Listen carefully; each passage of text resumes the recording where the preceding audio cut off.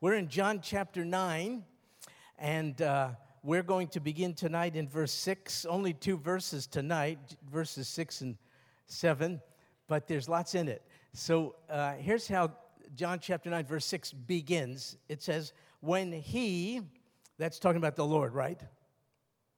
Yeah. When he had said this, now you got to stop when the Bible says something like that.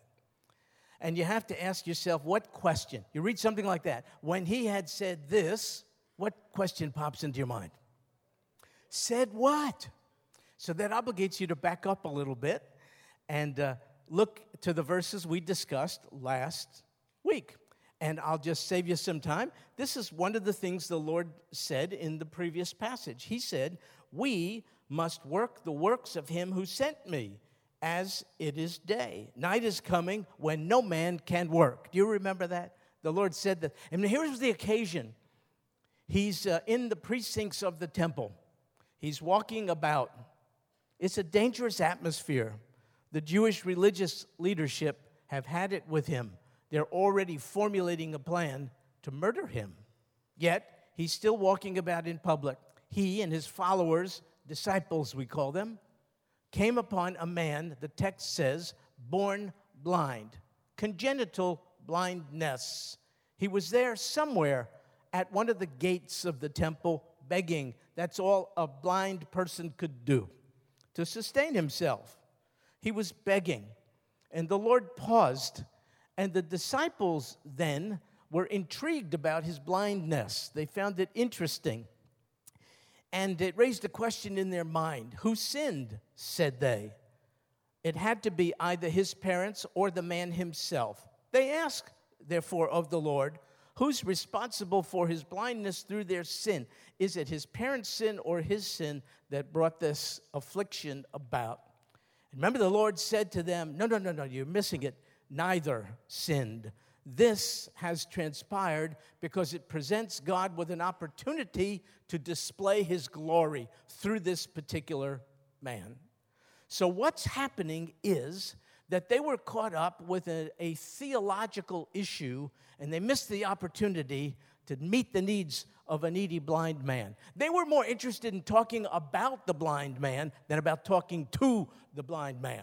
And so the Lord was saying, we got time to talk about all these philosophical things in eternity. Right now we have work to do. And we better attend to this work while it's still day. That is to say, while we have opportunity, because all of us have a shelf life. Night is coming for all of us. We will pass, and therefore no longer have the opportunity to do here what we should be doing while here. So that's the context of it all. Now, when the Lord had said this, he spat on the ground.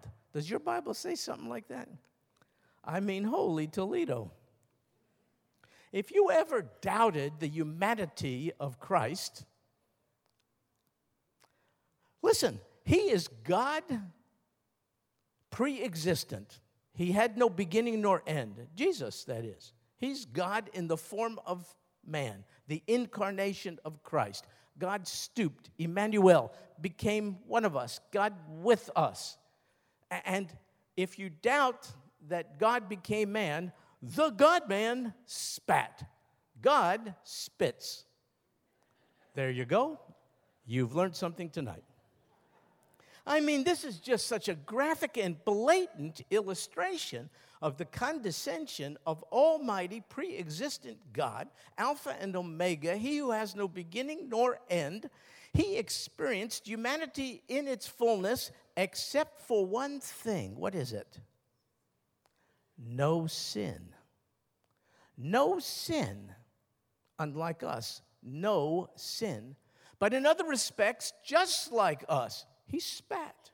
Jesus, God-man, spat, the text says, on the ground. And what's more, he made clay of the spittle and applied the clay to his eyes. That is, the eyes of the blind man. So I'm finding out so far, God spits and God stoops. And God gets his hands dirty. He gets his hands in the ground. Isn't this ironic? He gets his hands dirtied by the very ground he created.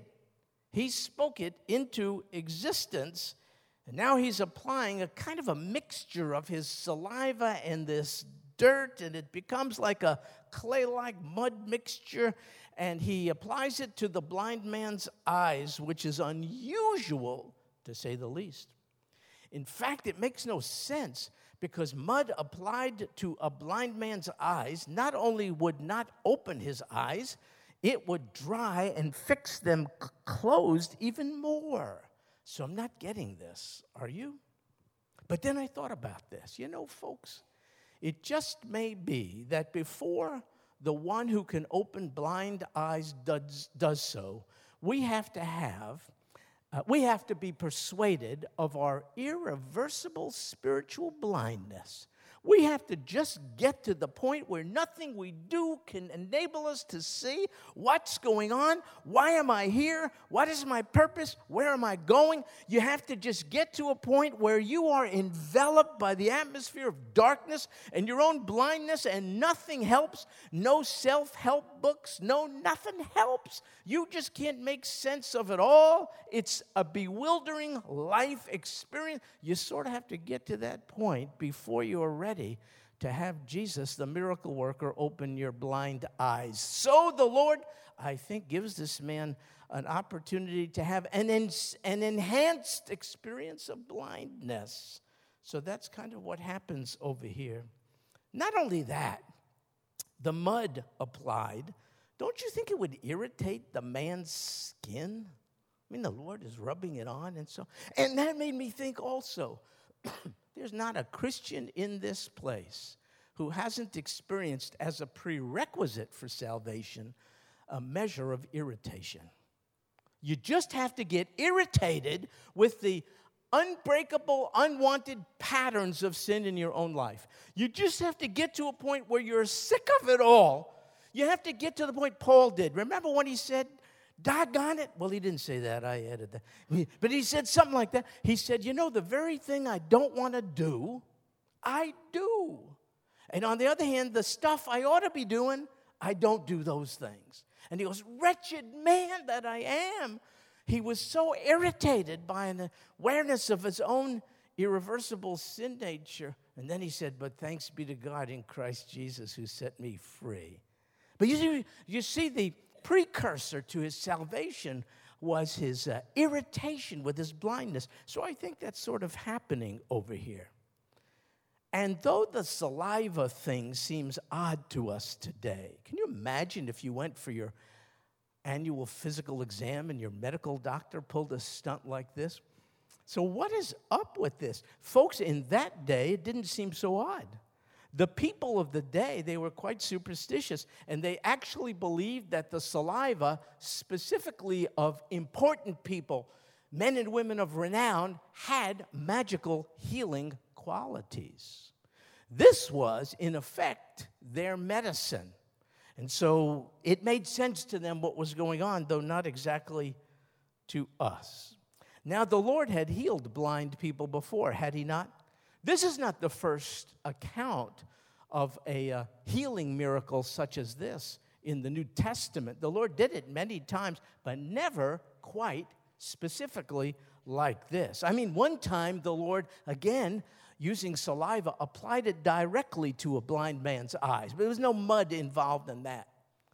On another occasion, the Lord healed an afflicted man without mud and spit. He just spoke healing into existence. And yet in this case, this is kind of entirely different. Why? I think it's so that we realize the Lord is not bound in his capacity to do good. We're limited by the resources and people and circumstances and supply around us in order to bring about good outcomes. But the Lord is not bound. He could use a little bit of this. He could use a little bit of that. The mud is good. The spit is good. I don't need either. This is really good. The Lord is absolutely unrestrained in his capacity to do good. You know, you get to the point, don't you? Sometimes in your life, when you're at the end of your rope, you don't see a way out. It's very dismal. You've lost hope because you've taken a survey of the reality you are involved in, and you don't see anything good coming of it. But I'm telling you, though you and I are boxed into the harsh reality of our life situation, the Lord is out of the box. And so he's showing us an array of opportunities and means by which he did good for people. I think the other reason why this miracle is done differently than others is so that the Lord would break our human tendency to copy his methodology. I mean, this will make it to so-called Christian TV. I mean, just get you some spit and some mud and let's have a healing service, you see. But no, the design of the Lord's miracles was to attract us not to a methodology that we duplicate, but to a Savior to whom we devote ourselves. And so he mixed it up. There's no formulaic healing miracles in the Bible. They're all different to keep us on our toes, you see. But why this saliva and dirt mixture? Maybe there's a connection. I'm just offering this. Maybe you don't buy it. Maybe there's a connection with Genesis chapter 2, verse 7. Listen what it says. Then the Lord God formed man of dust from the ground and breathed into his nostrils the breath of life, and man became a living being. And now you have this God who formed man, as it says, out of the dust of the ground, using the dust of the ground to repair that man's body parts. He could do it. And so I'm wondering if that's what's behind this odd combination of saliva and mud. I do know this, I think. All that the Lord did was designed to enhance the man's hope. Here's a hopeless man. What did he have to expect from life other than being treated like a piece of property deposited in a well-trafficked area so that some folks maybe experiencing a twinge of guilt would reach into their pockets and put some coins into his cup? That's all he had to expect. But I think the Lord is doing what he did incrementally to build up the man's capacity to expect, hopefully, maybe, that this Jesus, whom he couldn't even see, might be able to do something for him. And so for instance, even though the blind man could not see this Jesus who saw him, he could hear him. Blind people, especially those blinded from birth, oftentimes have a very acute and well-developed sense of hearing. And this man undoubtedly could have heard this unusual Rabbi Jesus. He could have heard him as he stooped and as he spat and as he kneaded this unusual, the ingredients of this healing balm, his saliva and the mud together. This blind man is taking it all in, slowly, sequentially, each step he's imagining, maybe this is different. Maybe he's not going to just put a couple shekels into my cup. Maybe there's more in this relationship for me than I ever imagined. And though he could not see the Lord, he surely could feel the Lord's touch. And when the Lord applied this unusual mixture to his eyes, he felt it. The blind man felt it. And so you see, all of his faculties are being engaged, save one, sight. That he couldn't utilize. But all the other senses were fully activated. And all of it, in my opinion, are moving the man from discouragement and despair to hopeful expectation that maybe something is going to happen. And then on top of it all, the blind man heard this Jesus say in verse 7, "Go, wash in the pool of Siloam." Go? How is he going to go? The blind man now is approximately 1/3 of a mile away from the pool of Siloam. He's in the temple precincts. To get to the pool is about a 1/3 mile journey. He's blind. How's he going to get there? Well, maybe he had a friend or two who would lead him by the hand to the pool of Siloam. Or maybe a blind person developing some compensation for his blindness could feel his way, he would not surprisingly have heard of and known the location of the pool of Siloam because it was a very significant feature in the day. At any rate, this is what the Lord told him to do. Go. And we do not know for certain whether the Lord told him why. All we have recorded for us is the Lord's grand invitation to go to the pool of Siloam. But we can't say that the Lord told him this. We don't have it recorded. We don't know if the Lord said, I want you to do this because if you do this, you will see. You will gain sight.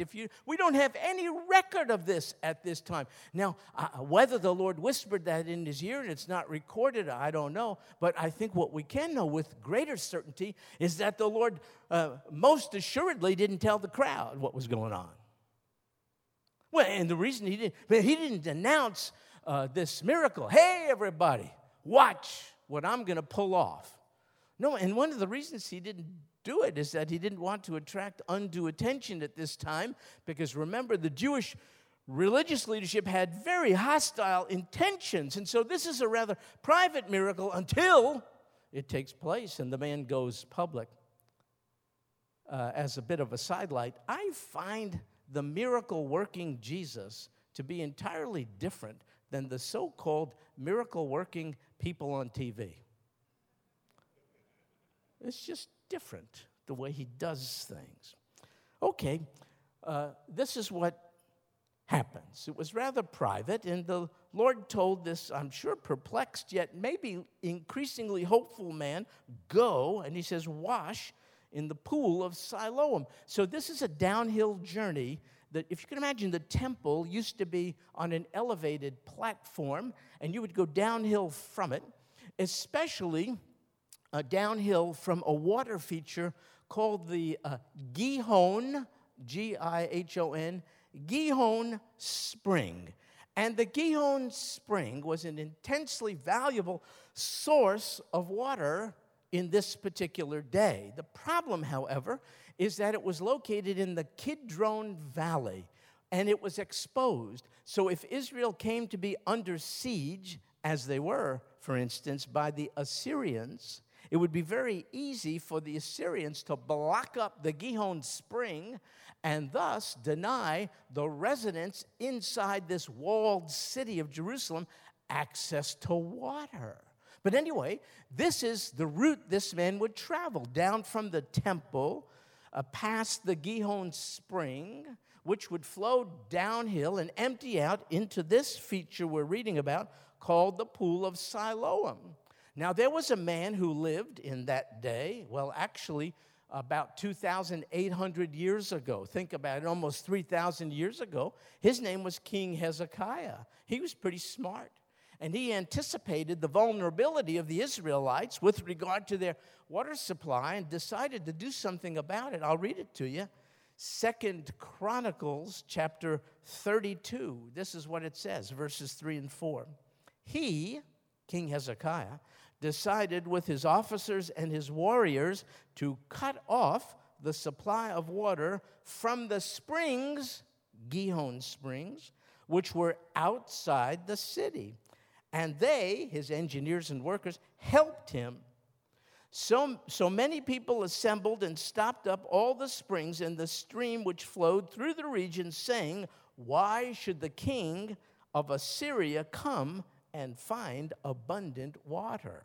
He anticipated their vulnerability when under siege by the Assyrians and commissioned engineers and workers to dig through solid rock with primitive tools a tunnel through which water would be funneled from the Gihon Spring and empty out inside the protected city walls of the city at the pool of Siloam. An amazing engineering feat in its day, if you think about it. In fact, we know they carved out this tunnel from different directions, this direction over here and this direction over here. They didn't go, both teams of carvers, they didn't follow a straight line, because that's easy to miss each other, see? So they did this thing, like a big S on both sides. And that would increase the probability that they're going to make contact with one another when they meet in the middle. Folks, it happened. They succeeded at it. I know this. I walked through this tunnel. It exists today. You can walk through Hezekiah's tunnel that was carved out of bedrock 2,800 years ago. You can do it today in a place called the City of David, just south of the old city of Jerusalem. It's an amazing feat, again, when you consider the primitive equipment of the day. So amazing is it. I'd like for you to know a little bit more about it, so I want to call your attention to a brief video that will tell you a little bit more about Hezekiah's tunnel and how it pours out into the pool of Siloam. So take a look at your screens.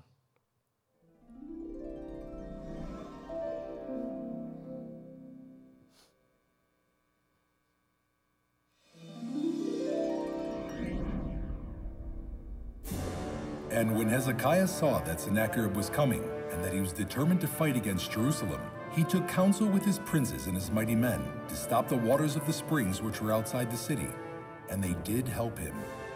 So there gathered a large group of people together, and they stopped up all the springs in the brook that ran through the midst of the land, saying, "Why should the kings of Assyria come and find much water?"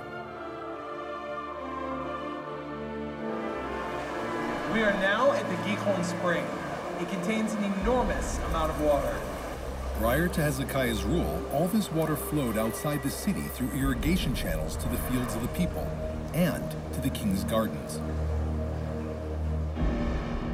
When he prepared Jerusalem for the Assyrian siege, Hezekiah worried that the mighty army of Assyria would camp outside the city walls, gaining access to the city's water source. He decided to prevent their use of the water by blocking and sealing the springs outside the city, including the Gihon Spring. He diverted the spring's water into an underground tunnel, which had been quarried into the heart of the mountain. Two groups of masons worked towards each other from both sides and met in the middle of the tunnel. And the water flowed from the source to the pool. The tunnel ends at the pool of Siloam, which was inside the city behind protective walls. The account of this engineering wonder is mentioned explicitly in the Bible and is also documented in the Shiloach inscription, which was discovered 6 meters from the end of the tunnel. This is a copy of the inscription written in ancient Hebrew letters. It describes the dramatic moment when the two groups met inside the tunnel. The masons were swinging their axes one towards the other, and they heard the voice of one man calling his fellow. And on the day of the tunneling, the masons bore through, one man towards his fellow, axe upon axe, and the water flowed from the source to the pool for 1,200 cubits.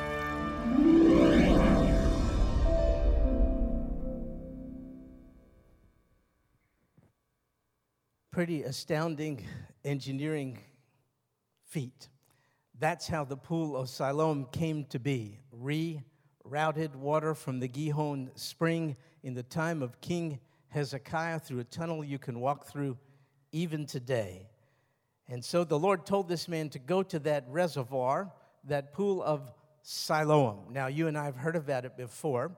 In fact, it was mentioned earlier in John chapter 7 on the occasion of the Feast of Tabernacles. And I mentioned to you then, there's an unusual custom we Jews have. It's the water ceremony where the priest would go down again to the pool of Siloam and submerge into it pitchers, golden pitchers. They would take the contents of the water from the pool of Siloam and bring it back uphill to the temple area where the high priest would take it and circle the altar of sacrifice and pour the water out on it. Meanwhile, the people are rejoicing and singing and all the rest. It was a time of thanksgiving to Almighty God for his supply of water during the 40 years of wilderness wanderings.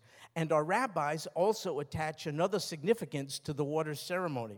Our rabbis tell us that the outpouring of the water is an indication or a representation of the outpouring of the very Spirit of God upon the people of Israel in the last days when Messiah comes. And folks, tragically, unbeknownst to them, Messiah has come. He's right in their midst at the time. And so Messiah Jesus sent the blind man there to the pool of Siloam. In fact, the text tells us that's what Siloam means. It means sent.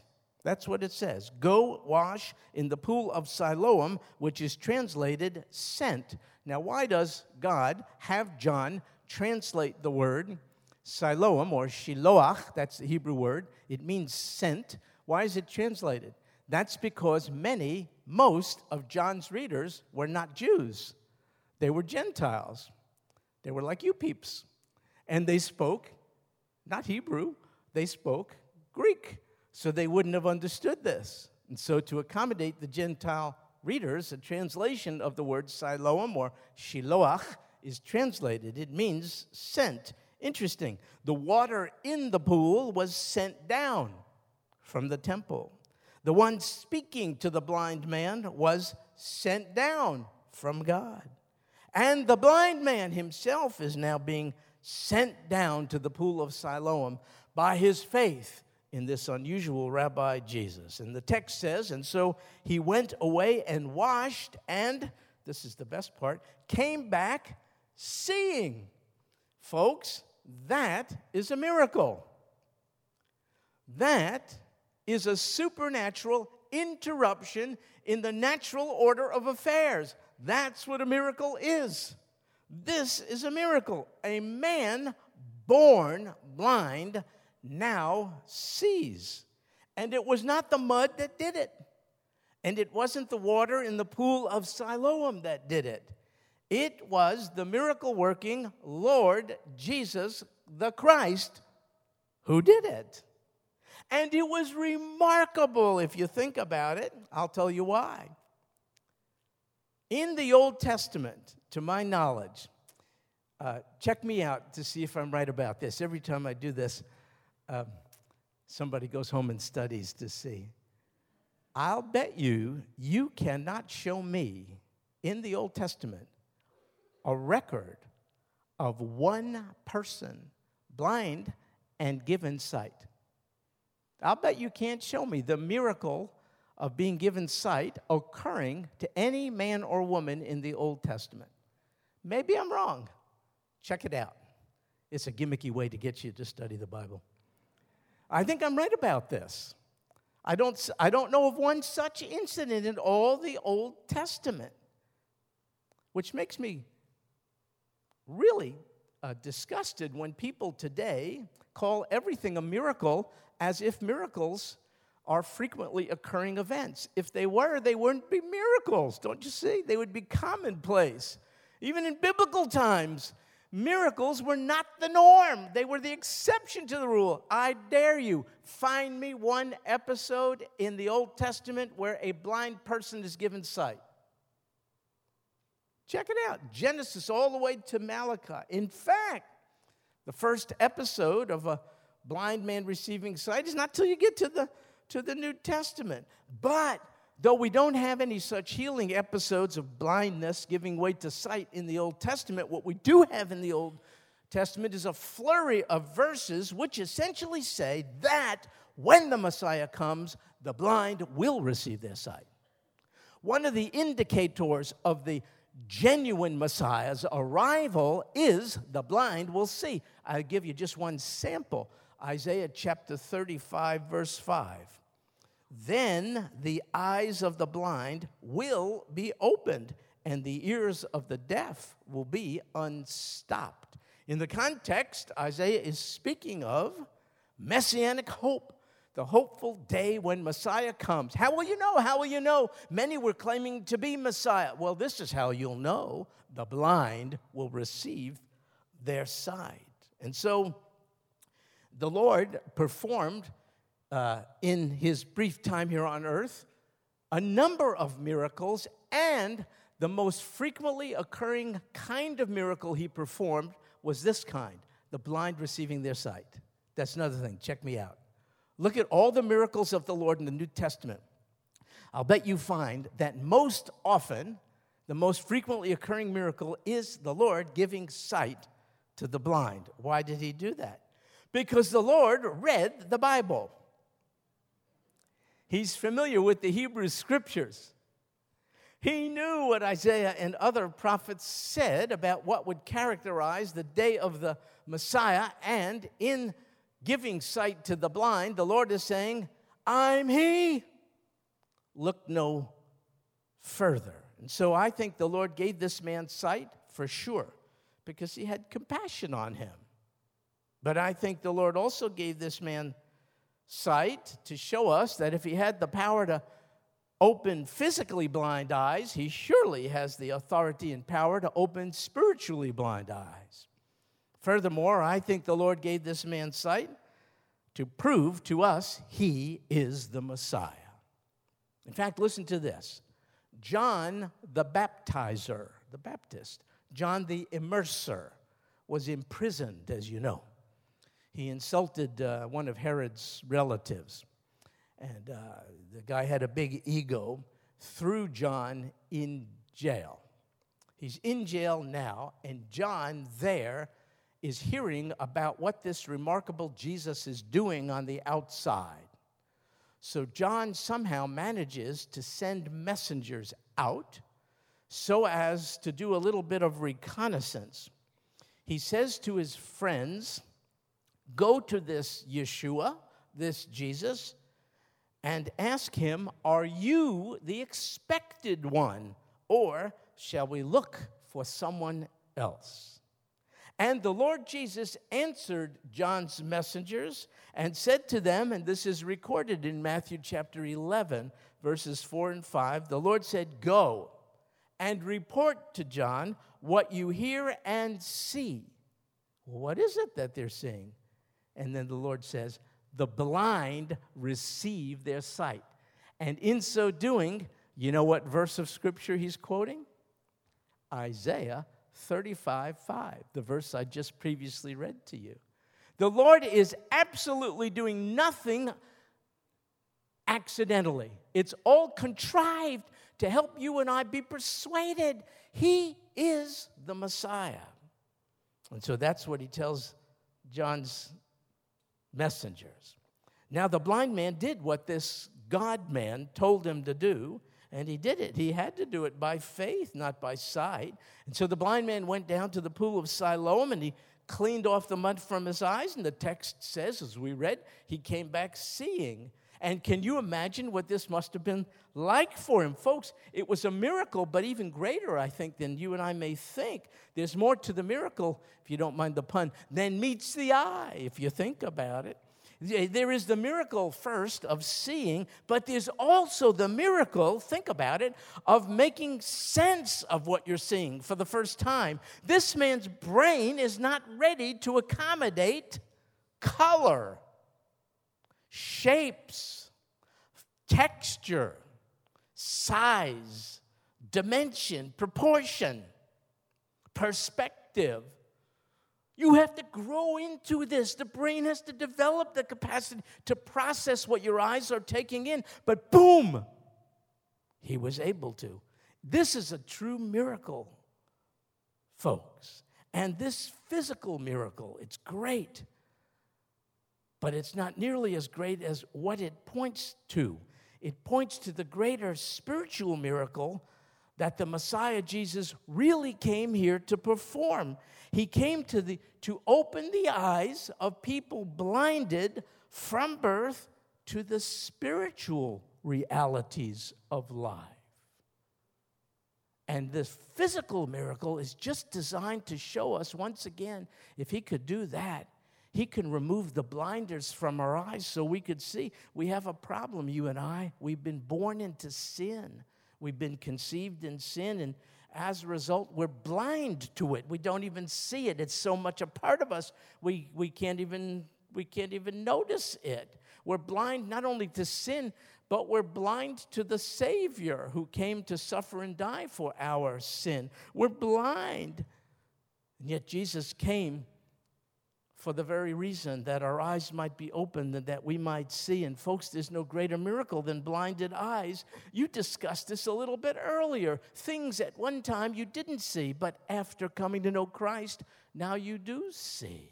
You know things about the past, present, and future, those apart from the one who gives eyes to see. Those apart from him, no, they can't see things. They can't make sense out of the things you can. So in the same way as this blind man, so too with us. Folks, the man would have been blind and in darkness forever if Jesus had not come near and touched him. And in the same way, we would all die with blinded eyes and forever be in a state of darkness if Jesus had not come near and opened our blinded eyes. And now you and I can see our sin, and we can see the Savior who suffered and died from our sin. I memorized 40 words which encapsulate all this, which I never saw but suddenly did see. I remember it. On September 5th, 1973, it was as sudden as the restoration of this man's sight in a physical sense. And so I like to share it with people. I like to tell them, let me tell you about the greatest thing that ever happened to me. It's when I realized, it's when I saw that God was willing to forgive all my sin. See, I didn't see my sin, but then I did. God was willing to forgive all my sin. How? Through the death of his son, Jesus. How? On the cross. How? In my place. So that's one of the things we've come to see, you see, though we're spiritually blind from birth. Touching the blind man's eyes with saliva and mud, I guarantee that would have offended some of the onlookers. What a grotesque thing by this marginalized renegade rabbi to do. Spit and mud and dirt and all this kind of, they would have been offended. But folks, this was the means the Lord provided so that he could move one from darkness to light and from blindness to sight.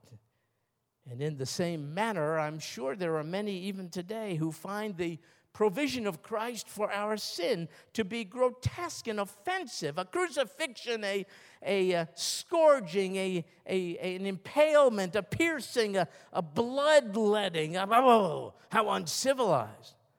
Well, but this too is what the Lord has provided so that we could move from darkness to light and from blindness to sight. Don't despise what Jesus has offered as the means by which we, blind, could see. Don't question it. Don't despise it.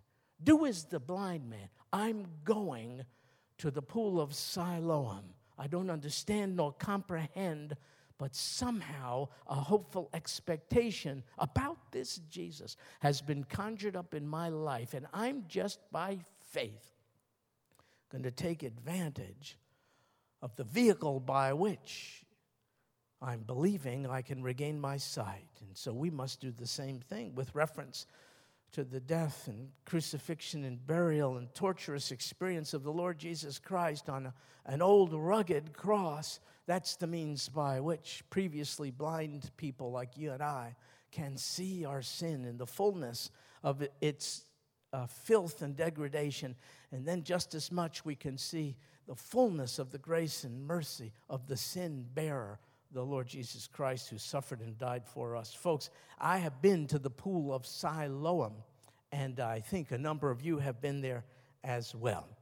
I am planning, Lord willing, to go back at the end of October and would be pleased to guide you there. Around Hezekiah's tunnel, the temple precincts, the city of David, the pool of Siloam, and more. I brought these brochures about the trip. If you're interested, come see me before you leave. I'll put one in your hand, and you could pray about going. October 27th, Lord willing, we're going. Now, if he returns before then, we'll all be so disappointed. Not in the least. Folks, though a visit to the pool of Siloam is a blessing, for sure, To see what you really need to see, you need not run to the pool of Siloam. You need to run to Jesus. That's the moral of the story. Run to Jesus. There was a lady named Clara Scott. She was born in 1841 in Illinois. In 1882, she published something called the Royal Anthem Book, and it was the first volume of sacred choir anthems and hymns published ever by a woman.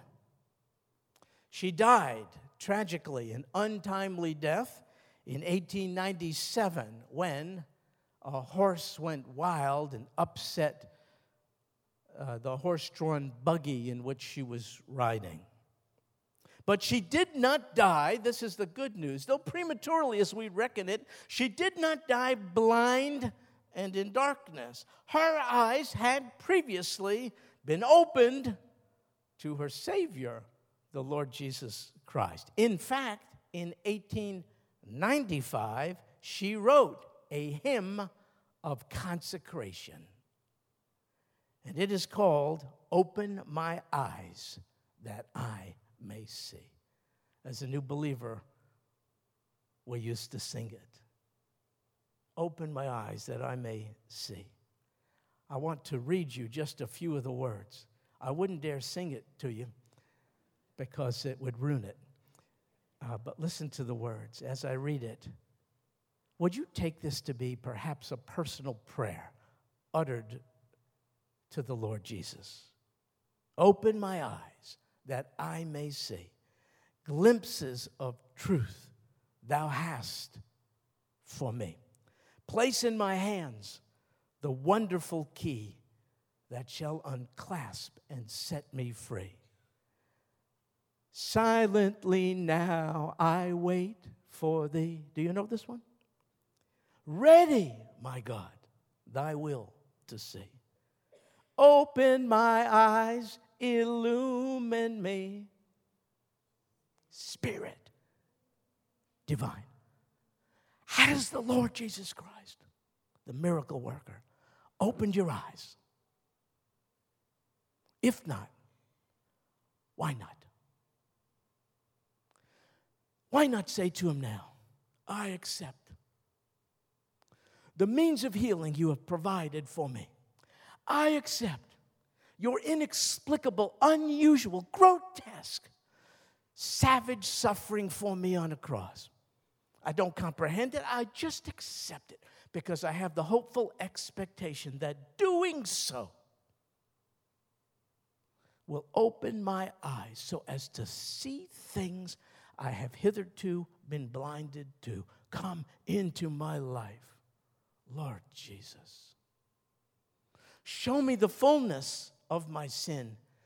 Show me the greater volume of your cleansing blood. Cleanse me from sin through your shed blood. Open my eyes that I may see all that you have for me in eternity. I dare you to do it tonight. Take Jesus at his word. He's not requiring a combination of mud and saliva tonight.